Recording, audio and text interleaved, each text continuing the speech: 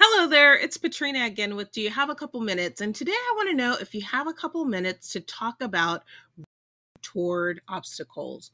I recently heard someone ask if we knew that there were obstacles, but we really believe that those obstacles were just doorways that we needed to go through to reach our fullness, would we actually run toward them instead of avoiding them? And I thought, wow, that's a really interesting way to think about things because I think intuitively we understand that when we face obstacles, though they're difficult, we have something to learn from them. Like what's on the other side of that obstacle is actually typically better, or we have a different perspective than what's on the side of us not having resolved or gone through that obstacle. I think about all the technological advances that we've made, that history now can show us the variance of where we were to where we are today, how we can just travel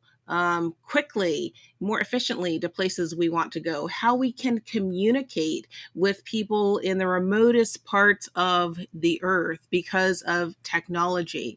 So there are all of these were obstacles and problems and inefficiencies that we were able to resolve and over time build upon those successes that actually allow us to have greater opportunity on the other side of those obstacles.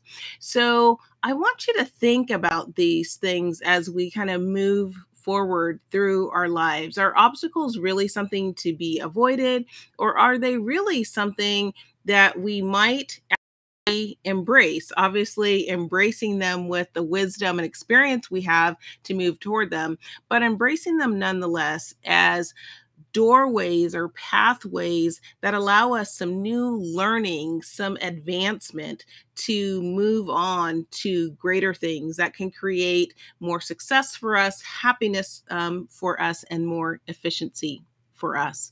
And with that, that is my 2 minutes.